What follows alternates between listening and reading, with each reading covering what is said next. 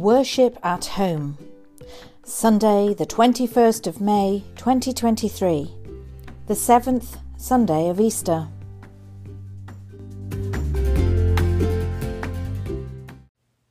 Dear listeners, my apologies that this week's podcast is being published slightly later in the day than usual.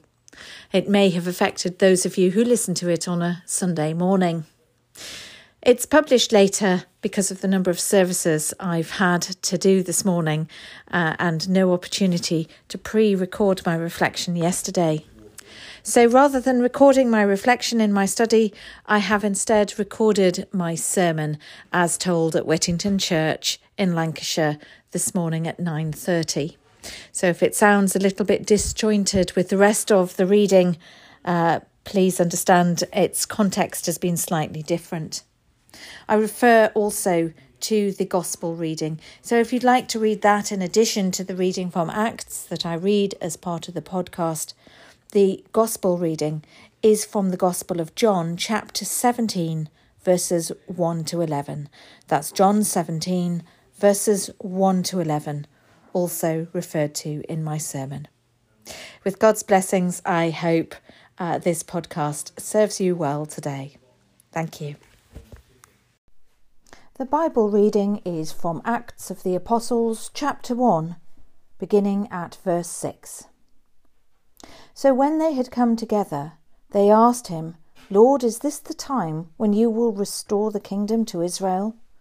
Jesus replied, "It is not for you to know the times or periods that the Father has set by his own authority, but you will receive power when the Holy Spirit has come upon you. And you will be my witnesses in Jerusalem, in all Judea and Samaria, and to the ends of the earth." When he had said this, as they were watching, he was lifted up, and a cloud took him out of their sight. While he was going, and they were gazing upward towards heaven, suddenly 2 men in white robes stood by them. They said, "Men of Galilee, why do you stand looking upwards towards heaven? This Jesus, who has been taken from you into heaven, will come in the same way as you saw him go into heaven." Then they returned to Jerusalem from the Mount of Olivet, which is near Jerusalem, a Sabbath day's journey away. When they had entered the city, they went to the room upstairs where they had been staying. Peter and John and James and Andrew, Philip and Thomas, Bartholomew and Matthew, James, son of Alphaeus, and Simon the Zealot, and Judas, son of James. All these were constantly devoting themselves to prayer, together with certain women, including Mary, the mother of Jesus, as well as his brothers. This is the word of the Lord. Thanks be to God.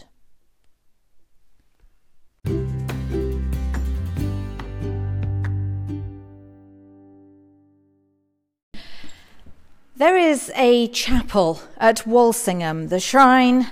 There are many chapels there, but there is one called Ascension Chapel. And when you look up at the ceiling, there is a little plaster cloud with 2 feet sticking out of the middle of it. It has been described invariably as absurd, strange, makes you giggle in different ways.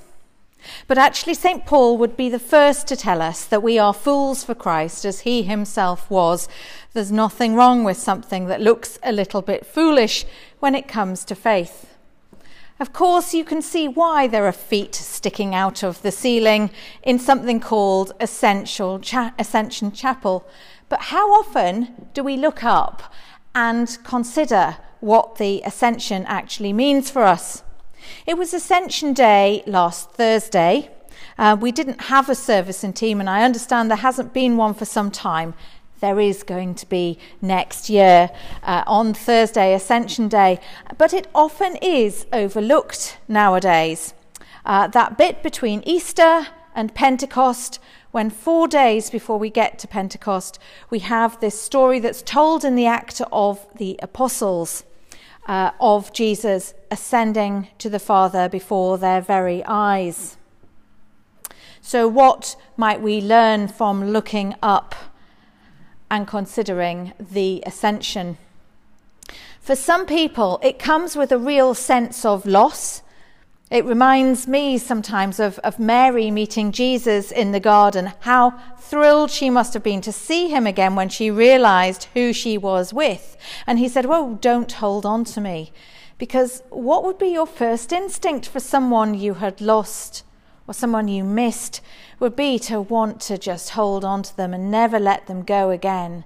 And here, they're having to let Jesus go again. Many resurrection appearances, they're just getting used to the fact that their great friend and teacher, their Lord, is back with them, eating, drinking, appearing here and there, and poof, off he goes again.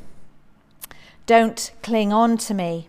So it may be equated with a sense of loss, but it isn't. There's also a huge sense of gain in it.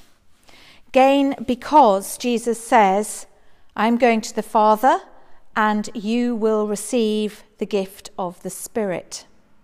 So actually, it is actually the gain of a gift that is being given to them. And that really is one of the important elements of ascension. That actually, there's a thing here about Christology.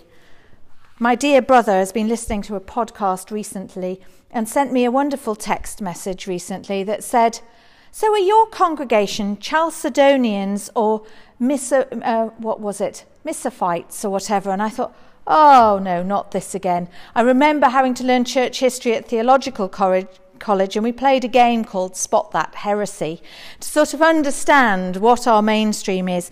We're all Chalcedonians, by the way. And it's to do with Christology. Christology is whether Jesus as God is more God or more man. And there's a sort of spectrum that, I'm sorry, just losing a, can you all hear me? Yes. Good, that's fine. So there's a spectrum of when Jesus was fully man, fully God, that actually, if you have a low Christology, it means that he was more man, and so he hurt more and he suffered more, as you might see in some of the synoptic gospels. Or St. John's gospel is known for having a high Christology, that he was more God than man, and so he played along with the pain things, but actually he was God. So there's this whole spectrum of understanding how you can have one God in two persons as Jesus, the Christology of whether he's God or man. And it matters with ascension because it's very easy to fall into the trap of thinking that Jesus was fully man and then he died, then he was resurrected in some godlike state, and then he disappeared up into the clouds again. But actually when he was resurrected, it's really important to understand he was resurrected as fully human again. Yes, fully God. Yes, fully human. He ate, he drank, he proved this. He was wounded and carried those wounds. The important bit comes, and this might not blow your minds away, but it did when I was reminded of it recently, that when he ascended into heaven to be with his Father, it wasn't just his spirit going up. It wasn't some post-resurrection ethereal Jesus. It was fully man Jesus going into heaven. And so there's a joining there of God made man, which we see in the incarnation, in Jesus' birth. But that incarnation happens again post-resurrection. So a fully human presence in Christ goes up into heaven, physically, not just spiritually. So there's a real joining and understanding of God and human understanding being together in that. So it's why we shouldn't look over the ascension as something that just happened. So there's that going up. And then we're told that Jesus is going to come back down in like fashion. We do believe in the second coming of Christ, but also he says that he's sending the gift of the Holy Spirit. And of course, that's what we come to at Pentecost. But between now, this remembering, looking up to see the ascending physical Christ, and Pentecost and the gift of the Holy Spirit, there is a period. in that period, we hear in the Acts of the Apostles, they went back to the upper room and they stayed there and they prayed. And that is two aspects of what they're doing. They're praying, so fundamental to what we do in everything. But they also waited. And waiting is really hard. Think about times where you have been waiting for a hospital appointment. I could controversially say a GP appointment. So waiting for an appointment, waiting for results of something, waiting for someone to die. There are times where we are in periods of waiting that are really, really difficult. And so the apostles here are actually helping us see how we cope with that waiting time, dedicating themselves to prayer.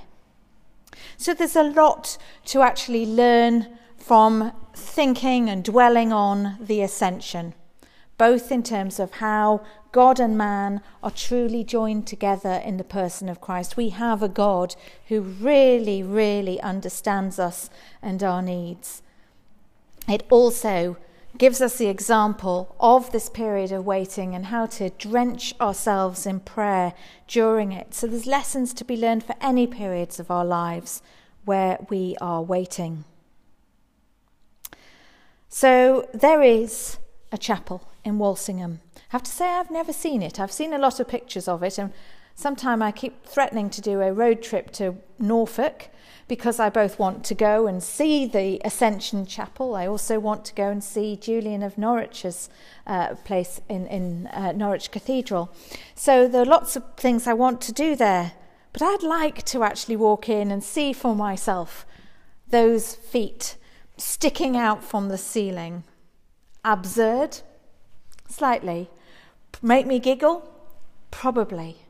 But make me stop and think about the physical Christ with the Father. Knowing how to learn to wait, to pray. And as we pray, he prays also for us, as we heard in the Gospel reading, that Christ is interceding for us in all our periods of waiting as we pray to him. Amen.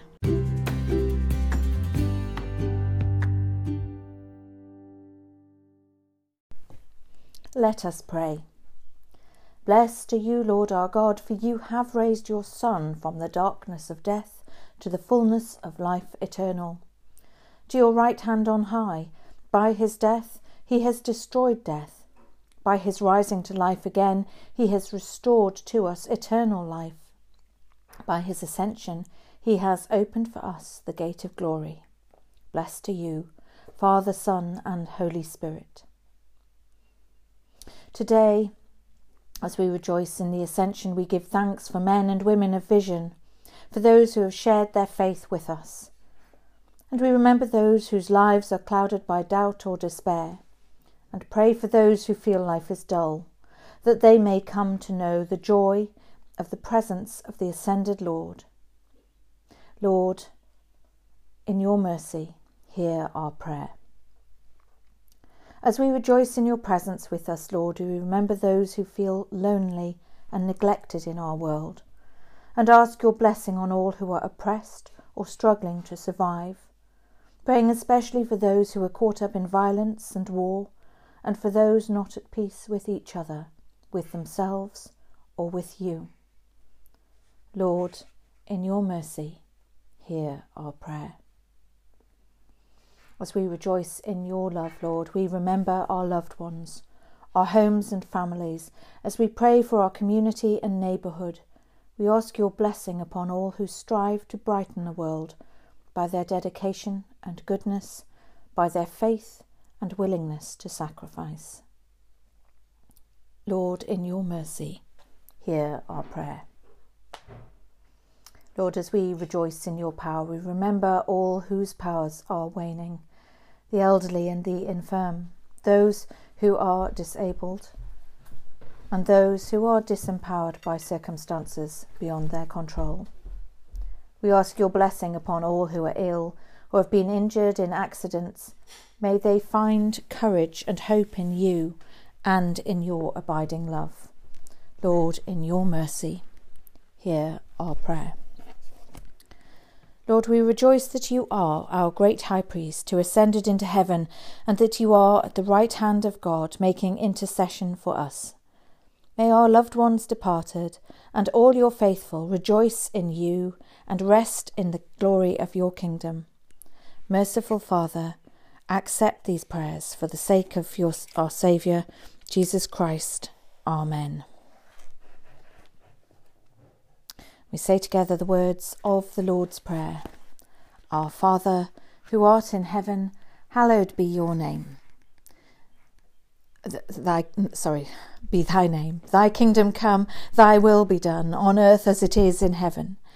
Give us this day our daily bread, and forgive us our trespasses, as we forgive those who trespass against us. And lead us not into temptation, but deliver us from evil. For thine is the kingdom, the power and the glory, for ever and ever. Amen. And the collect for the 7th Sunday of Easter. O God, the King of glory, you have exalted your only Son, Jesus Christ, with a great triumph to your kingdom in heaven. We beseech you, leave us not comfortless, but send your Holy Spirit to strengthen us and exalt us to the place where our Saviour Christ is gone before, who is alive and reigns with you in the unity of the Holy Spirit, one God, now and forever. Amen.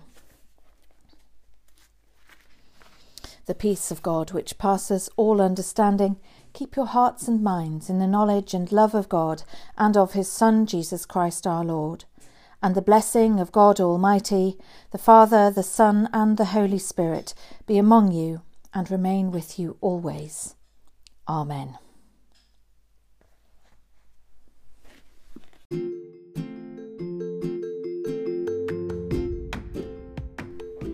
Thank you for joining me for Worship at Home.